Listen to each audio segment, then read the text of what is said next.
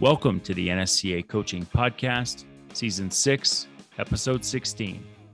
Being able to be there and push the student athlete on the physical side, but then also being there to support them mentally and being there, having an open ear, whatever it may be, just building that relationship with the student athlete to know that, hey, they can come to us and know that we're going to listen to them. And if we're not the right resource, we'll point them in the right direction. This is the NSCA's Coaching Podcast, where we talk to strength and conditioning coaches about what you really need to know, but probably didn't learn in school. There's strength and conditioning, and then there's everything else. Welcome to the NSCA Coaching Podcast. I'm Eric McMahon. Today we're joined by Mary Beth George, the chair of our College Coaches Professional Development Group and the new Assistant Athletic Director for Sport Performance at Youngstown State University in Ohio. Mary Beth, welcome. Thank you for having me. I appreciate it. Yeah, we get to talk a lot, but we don't always do it in recorded format here. So really excited to have you on the podcast. Want to give you a chance to kick this thing off and just tell us about your new role at Youngstown State. Sure. So have a unique opportunity here at YSU.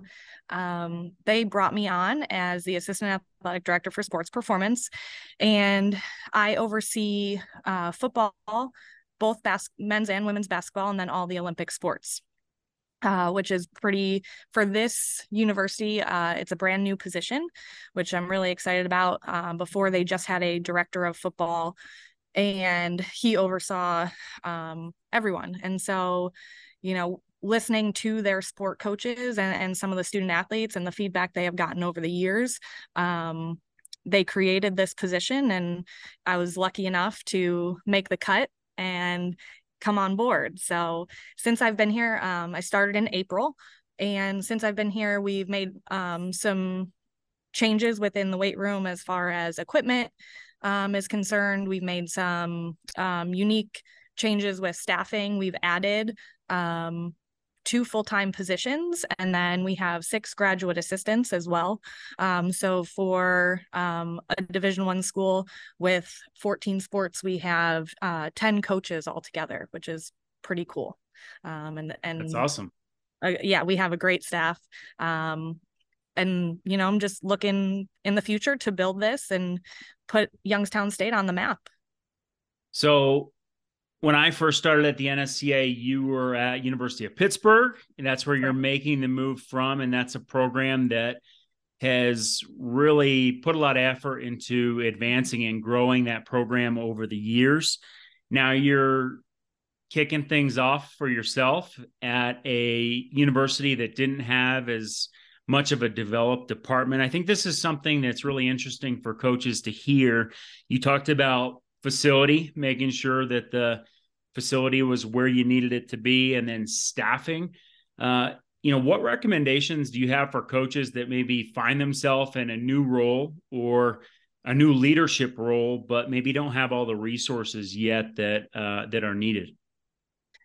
I think the biggest thing is being able to see the big picture. And so, being able to advocate to administration your needs and let them know, where you envision the program. And I think that's been the biggest thing, is having an idea of where you want to go and understanding that you might not be there now, but if you keep your head down and keep working and keep advocating for everything that you have envisioned, you will get there. And you got to also understand too, administration and their vantage point and point of view. For some of these smaller schools, they don't necessarily they've never experienced a lot of these things, whether it's working with technology and sports science, or, having multiple staff members on the floor for student athletes. If you can make sure that the administration knows why you need those things and why you want those things, then, any good administration is going to work and help you get what you want and need. I think there's there's a lot there, and I love how constructive you are in delivering that. You deliver it in such a positive way, and I think that's the mentality you need to have in these scenarios, because not every program is where it needs to be. And I think when you are interviewing or you're in the hiring process and you're delivering your vision and your mission to come in and make a difference, you need to meet them where they're at in terms of what's happening on that campus. Right. And going into that, you might have to think outside the box to be able to get some of those things that, you do want and need. For example, I'm working with our exercise science department on campus. Previously, there was no relationship with the academic side of things. And so, when I first met with the chair of the exercise science department, he said, in all my years that I've been here, we haven't met with a strength and conditioning coach. And so for me, we've been able to pull a good amount of interns from exercise science. We've been able to have exercise science start VO2 maxing some of our student athletes. And so with that and just building that one little relationship, it's now started to cross over into some other portions of athletics. And to be completely honest, our university is in a unique situation, and enrollment is down. And there are some academic programs that might be getting cut or are getting some faculty that are being cut. And so with that, a lot of the academic side thinks that athletics is getting more money and resources and things like that. And so just to be able to bridge the gap between athletics and the academic side, it's helping the way that the academic side is perceiving athletics as well. So yeah, that's really interesting. It's a bigger picture than just, getting the things that we need for our department. You hear about turf wars between academics and athletics on college campuses. And I think the way, you're bridging that gap, you're making that connection at a time when, there's pressure to deliver, at your university right now. And that's really interesting to think about, because coming out of COVID-19 the last couple of years, there's a lot of colleges and universities in that same boat. So it's pretty bold that they are taking the steps to add a department, add a position, add resources, and support the athletes. I think one thing that comes up often, and this will kind of bridge us to our next topic, is health and safety of athletes. Coming in as a new staff member, if you can make a point that what you're doing benefits those two areas, usually you're going to be well served by that. And I bring that up because when we talk about the College Coaches Professional Development Group of the NSCA, a lot of the topics that come up revolve around supporting health and safety for student athletes with strength and conditioning. And I think it's one of those things that, there's that stigma in the field still where we're the weight room folks. I say folks because I normally would have said we're the weight room guys, but we're getting better as a field, and we're breaking that mold a little bit and being able to collaborate with sports medicine and other areas like you're talking about on campus to just show how broad and impactful our skill set can be. Wanted to give you a chance, Mary Beth, to talk about the professional development group. What is that exactly for anyone who maybe hasn't heard about it, and just some of the things we have going on? Sure. So the College Coaches Professional Development Group stemmed from the College Coaches SIG. So that special interest group, the NSCA really thought that they needed to get back to their roots and give back to the college coach. And so one way to do that was by elevating us to a professional development group. And in that, we have a direct line to the board of directors. And, you know, I've been working with you, Eric, on submitting some recommendations to those board of directors, in a broader scope, so more people kind of can understand a little bit. You know, we're really looking at trying to help the college coach advocate for themselves.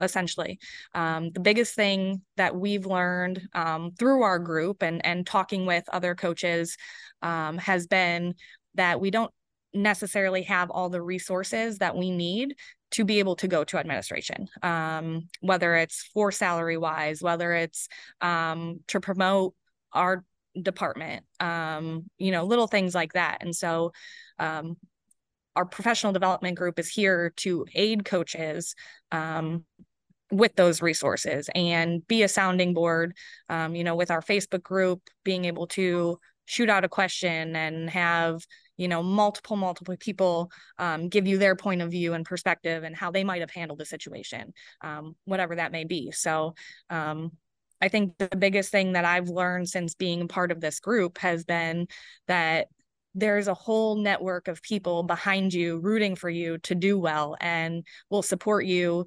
you know, whether it is that you're an assistant just coming up and it's your first full-time position, or, you know, if you're someone like me trying to build a program, whatever it might be, there are other people that have experienced something similar before, and they can be a sounding board to help you succeed. You mentioned advocacy, and that's, I think, probably the biggest theme that's come from our conversations around collegiate strength and conditioning. When we look at the field, I remember when I got in, I ended up going the professional baseball route, but I think when I first looked at strength and conditioning as a career path, collegiate strength and conditioning was really the most established route that was available for me to learn about. So these roles have been around for a while. There's obviously more opportunities now than there were years ago, but the role of advocacy within collegiate athletic departments, I want to unpack that a little bit. What is advocacy? What's needed? And where's this group going to take us? So it's advocacy within strength and conditioning, collegiate strength and conditioning to be specific, is being able to advocate for yourself, whether that's trying to get a better salary, whether that's trying to, you know, get more GAs or full-time positions in your department. I think a lot of times we as strength coaches, as we're coming up, we're taught about the programming and we're taught about, you know, how to connect with student athletes, but we're not always taught how to connect with administration. And, you know, we don't necessarily always sit in on meetings with the athletic director or meetings with the executive athletic director. And so how do we go to them and say, hey, here's what we need to be better for our student athletes, and highlight the health and wellness of our student athletes, and make sure that we are providing a safe atmosphere for student athletes to train and become better athletes. So with our professional development group and our council within the professional development group, we've been able to brainstorm. We even had a collegiate coaches working group that was put together by you, Eric. And, you know, we came up with ideas of having some pre-written justification letters and, you know, job description templates. You know, if you are in my position and you are able to add a full-time position, you know, what does that job description look like to broaden and find some of the best candidates for that position? Yeah, I think back early in my career, I didn't know a lot of strength and conditioning coaches, you know, and looking back on that, what was meaningful? It was reading coaches' bios that I could find and finding job descriptions that I wasn't ready for yet. And so that is something that when I look at the role of the NSCA in this, how we can support colleges and universities, it's really around resources and professional development resources, but that's not always going to be related to content that's on the CSCS. So as we look at this, I really like some of the ideas that came up from that group. We talked about, on the health and safety side, you might have to justify a new position on your staff. Mm-hmm. So building sort of a strength and conditioning or weight room calculator tool that would allow you to determine how much square footage you would need in a new facility or equipment layout based on NSCA recommendations. Another cool one was, how many staff would be required based on largest team size that you would have in the weight room, given all the on-campus factors and other things. Right. That was actually one of the coolest ideas, I think. To be able to pull up your phone and just type in, how many student athletes you have and the square footage, like you said, and then an algorithm do the work for you. That's to have something at our fingertips as coaches will help immensely. And again, it goes back to, the safety and wellness of our student athletes. And if we can have that, then I think the field starts to change a little bit. Yeah, I think from the NSCA perspective, the best thing we can do is just maintain the fact that we have high standards for health and safety and athletic performance of our athletes. And really the mission of the NSCA hasn't changed. We're always having to go back to just conveying and communicating what those standards are for the field. And so when I think about it, it's really no different than what we've always done. We're just repackaging some of the key messages in a way that optimizes the delivery of this information for the college coaching community. I think it's cool. One thing we're talking about with the professional development group. So from a special interest group to a PDG, we have now added positions. So right now the volunteer application period is open. And yes, people are applying for these roles. Talk about what you're looking for in expanding your council. Yep, we're definitely looking to expand in a couple ways. We would like to add more members to our council because the more voices we have and the more people we have to bounce ideas off of, I think this group will get stronger. And in the people that we're looking for, we are looking to bring on some coaches who have experience in other governance, such as the NAIA, instead of just the NCAA. We have a lot of coaches who belong to member institutions from the NCAA, but looking to expand into, like I said, NAIA, JUCO, some of those other divisions that you might not hear a lot about because, we are trying to serve all college coaches, not just those within the NCAA. So anyone who's interested that might be a member of one of those institutions, we encourage you to apply. And then the same would be with a younger strength coach who might be, a paid fellow or a paid intern, or in their first full-time position. We really want to have a multitude of voices from different backgrounds and multitude of voices who have different experiences. And, a coach who's just starting out now in a different era than when I might have started or, some of our other council members might have started. I think it gives us a little idea of what those coaches are looking for instead of just, feeding into one era of coach. Yeah, totally. The strength and conditioning students and young coaches of today, we're talking about your role on the professional development group. That's a volunteer leadership position within the NSCA. But as we develop programs, initiatives, and get these aspiring coaches involved, there are leaders in the future.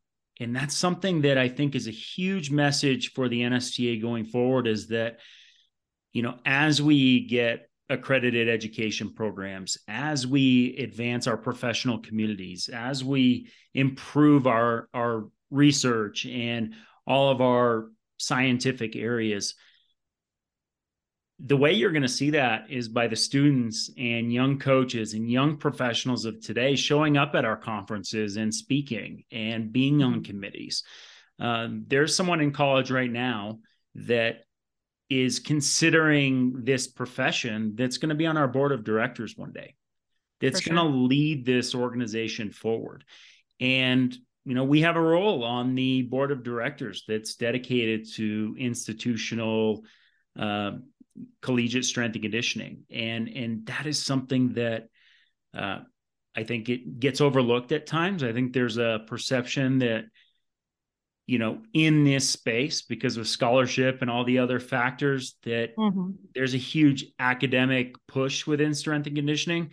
But this podcast is proof that the voice of the coach shines through, and that the NSCA serves to support the coaching community. The coaching community is broad, a lot broader than it was in 1978, for sure.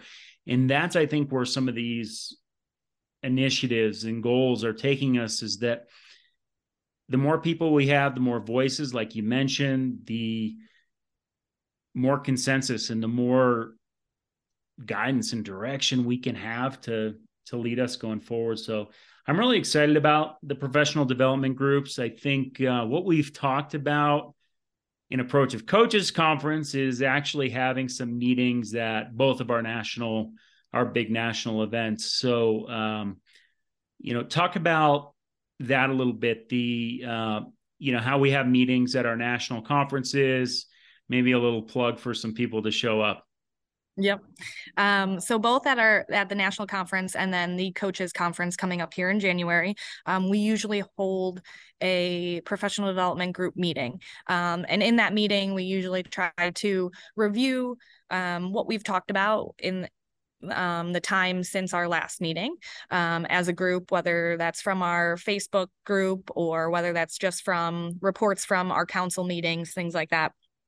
But then we use those meetings to try to provide annual updates, whether that's from our institutions and what some rules might be looking at from the NCAA, or as we move forward and try to get some NAIA and JUCO coaches in, but what might be some issues that are current issues that are facing their strength and conditioning departments.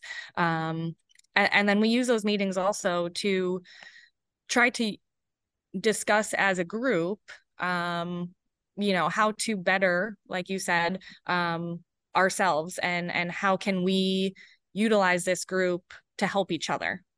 So whether that's working through some of those issues and what we might be seeing on our own campuses, or, what we want to see in the future from this group. Totally. The conversations that happen in the college space, I think, get so steered by really our biases or perceptions coming in. I went to a small D3 college, so I always tell this story. It's funny to me, the professor I had would talk about how professional sports were all about winning and collegiate sports are all about development. And then when I got into professional sports, they were telling me the exact opposite. So I think what that brings me to is that when we come together in these conversations, I don't know as much as about your athletic conference or the NCAA policies as administered by your compliance officers.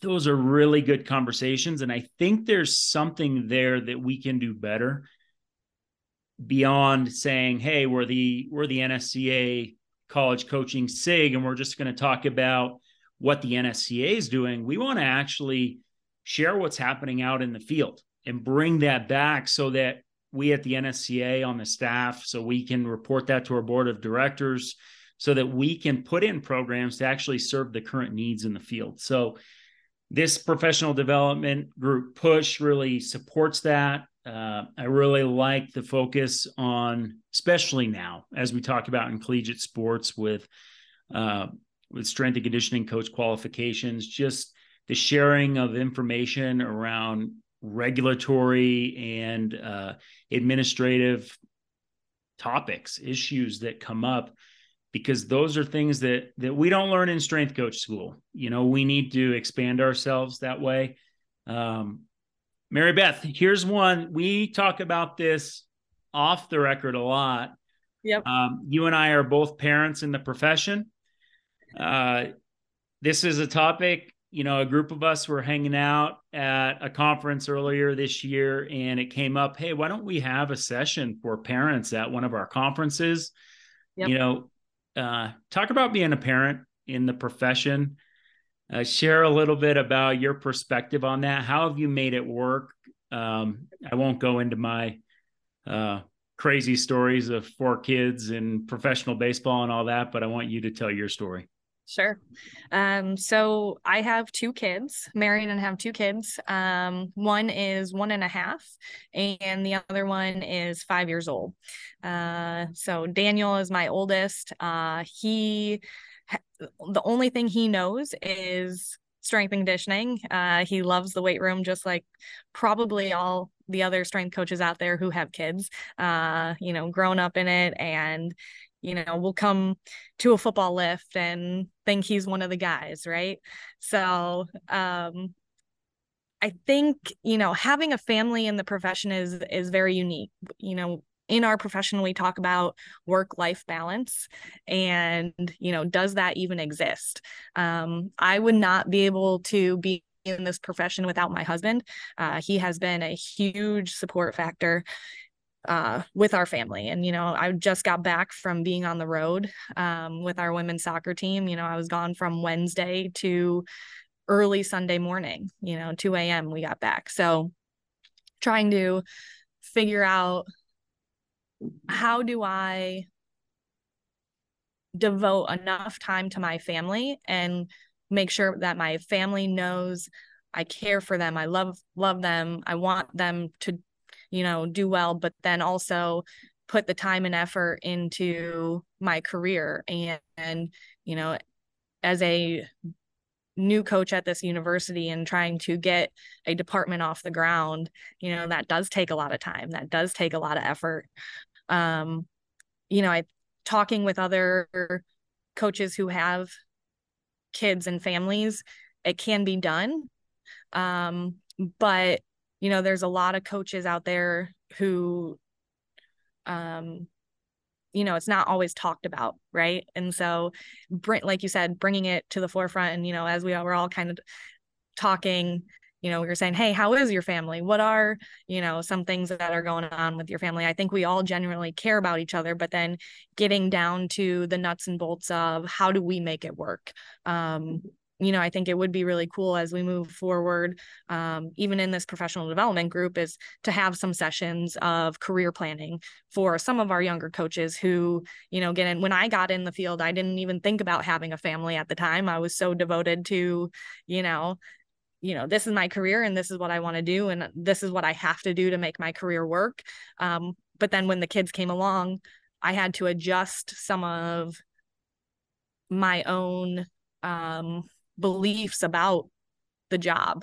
I used to think that I had to be at be behind my desk from 6 a.m. to 6 p.m. And now, hey, as long as I'm in and I'm showing my student athletes that I care about them and I'm getting my work done, and administration knows that I'm doing my job and I care about what I do, as long as those boxes are checked, I can, go home. Or for Halloween, I was able to leave in the middle of the day to go see my son in his Halloween parade and then get back here for the next group. So being able to do little things like that, I think you're able to find the value in both family and job. That's awesome. Yeah, I was going to ask, did you have time to put a costume on for the Halloween parade? But unfortunately not. But maybe next year. Maybe next year I'll come more prepared. I think it is so cool when we're in a profession that we love, right? We wouldn't pursue this path and some of the challenges that go with it if we didn't. And sometimes we put the blinders on. And I think early in your career, you sort of have to do that, right? You have to put your career in the forefront wherever that's going to take you. And in coaching, it can take you a lot of different places. Right. I do remember in college that actually, I was deciding what I wanted to do with my life, like we all do, right? And Right. I just remember thinking, I probably am going to want to have a family one day. What does it look like to have a job like this? And running it through that filter at first causes a little bit of stress and anxiety when you're looking at, well, probably any profession. Sometimes I think we can say strength and conditioning is a lot different than others, but in reality, all professionals have to do that. And For sure.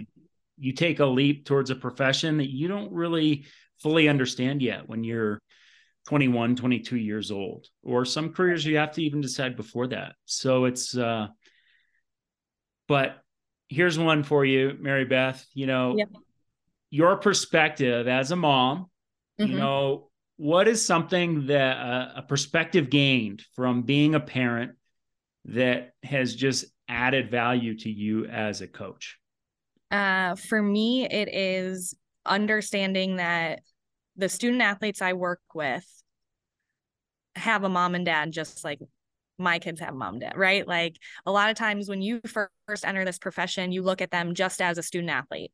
And so now, once I've had kids, I look at a student athlete as a son or daughter, and that, I'm potentially the babysitter. I don't want to say that, but, I'm taking care of someone's child for an X amount of time. And, so the health and safety of that student athlete comes first. And I think it just puts a different perspective as to what does that health and safety mean, right? Because if I were to send my kid out, I would want my kid to be taken care of just as well, and to know that they are safe and they're in an environment that they are pushed to their maximum potential, but then also that, they're given some praise every once in a while, and they're, being able to, have a great mental space,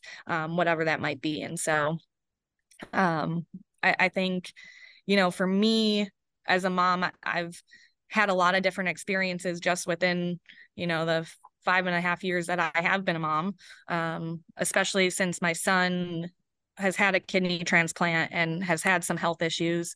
So knowing that, there are other people who have had hardships and have gone through things, you're able to look at each individual just as that, an individual, and that not all student athletes are the same. Someone might, have gone through some stuff, or, mom and dad might be going through something, grandma and grandpa might be going through something. So being able to, be there and push the student athlete on the physical side, but then also being there to support them mentally, and being there, having an open ear, whatever it may be, just building that relationship with the student athlete to know that, hey, they can come to us and know that we're going to listen to them. And if we're not the right resource, we'll point them in the right direction, to have whatever support they need. It's a powerful perspective there. If you are a GA coach out there in the field right now, learning your dynamic with the teams and athletes you work with, maybe you're having to drive the van on road trips. Yep. I know I had to do that in my first coaching gig, and just know that those students in the car with you, that's someone's baby, that's someone's child. Right. You may not come up with that perspective for yourself, but if you're hearing this now from two parents here on the episode, that is, our kids are young and we're not there where we have kids in college yet, but, I know 10 years from now when my son is, in his 20s and who knows what he's doing in college, I'm going to still really be involved in his life and really want to know he's in good hands with the people that he's with. So right. I think that's a really powerful perspective for our young coaches, young professionals in the field. There's so many parallels between parenting and coaching that can be unpacked. There's a number of sessions that could come from that at conferences, maybe a roundtable or a panel discussion, something that will come up. I think we'll revisit this in the future, but Mary Beth, this has been fun. Thanks for being with us. No problem. Thank you for having me. I appreciate it. It's been great. So anyone wants to reach out, what's the best way to do that? Best way is through email. My information is on the YSU sports website. But email is megeorge01@ysu.edu. So email is the best way. If you want to, I think 2 plugs I have got is one, if you want to be a part of our professional development group council, applications are open. Please submit an application. We'd love to, broaden our group, but then also, if you're going to the College Coaches Conference, please come to our meeting. We'd love to have you there and hear your voice. Awesome. Thanks again for being with us. To everyone listening in, we appreciate you being here. And also a special thanks to Sorinex Exercise Equipment. We appreciate their support. Hey everyone, I'm Dr. Tim Sukamel, the chair of the NSCA Sports Science and Performance Technology Special Interest Group, and you just heard an episode of the NSCA Coaching Podcast. This show brings about excellent discussion right to the core of the NSCA's mission to bridge the gap between scientific research and application. If you want to learn more about the many advancements in the areas relevant to today's practitioners, subscribe on iTunes, Spotify, or your favorite podcast platform. Also join the discussion in the NSCA Sports Science and Performance Technology SIG on Facebook. Go to nsca.com for more information. This was the NSCA's Coaching Podcast. The National Strength and Conditioning Association was founded in 1978 by strength and conditioning coaches to share information, resources, and help advance the profession. Serving coaches for over 40 years, the NSCA is the trusted source for strength and conditioning professionals. Be sure to join us next time.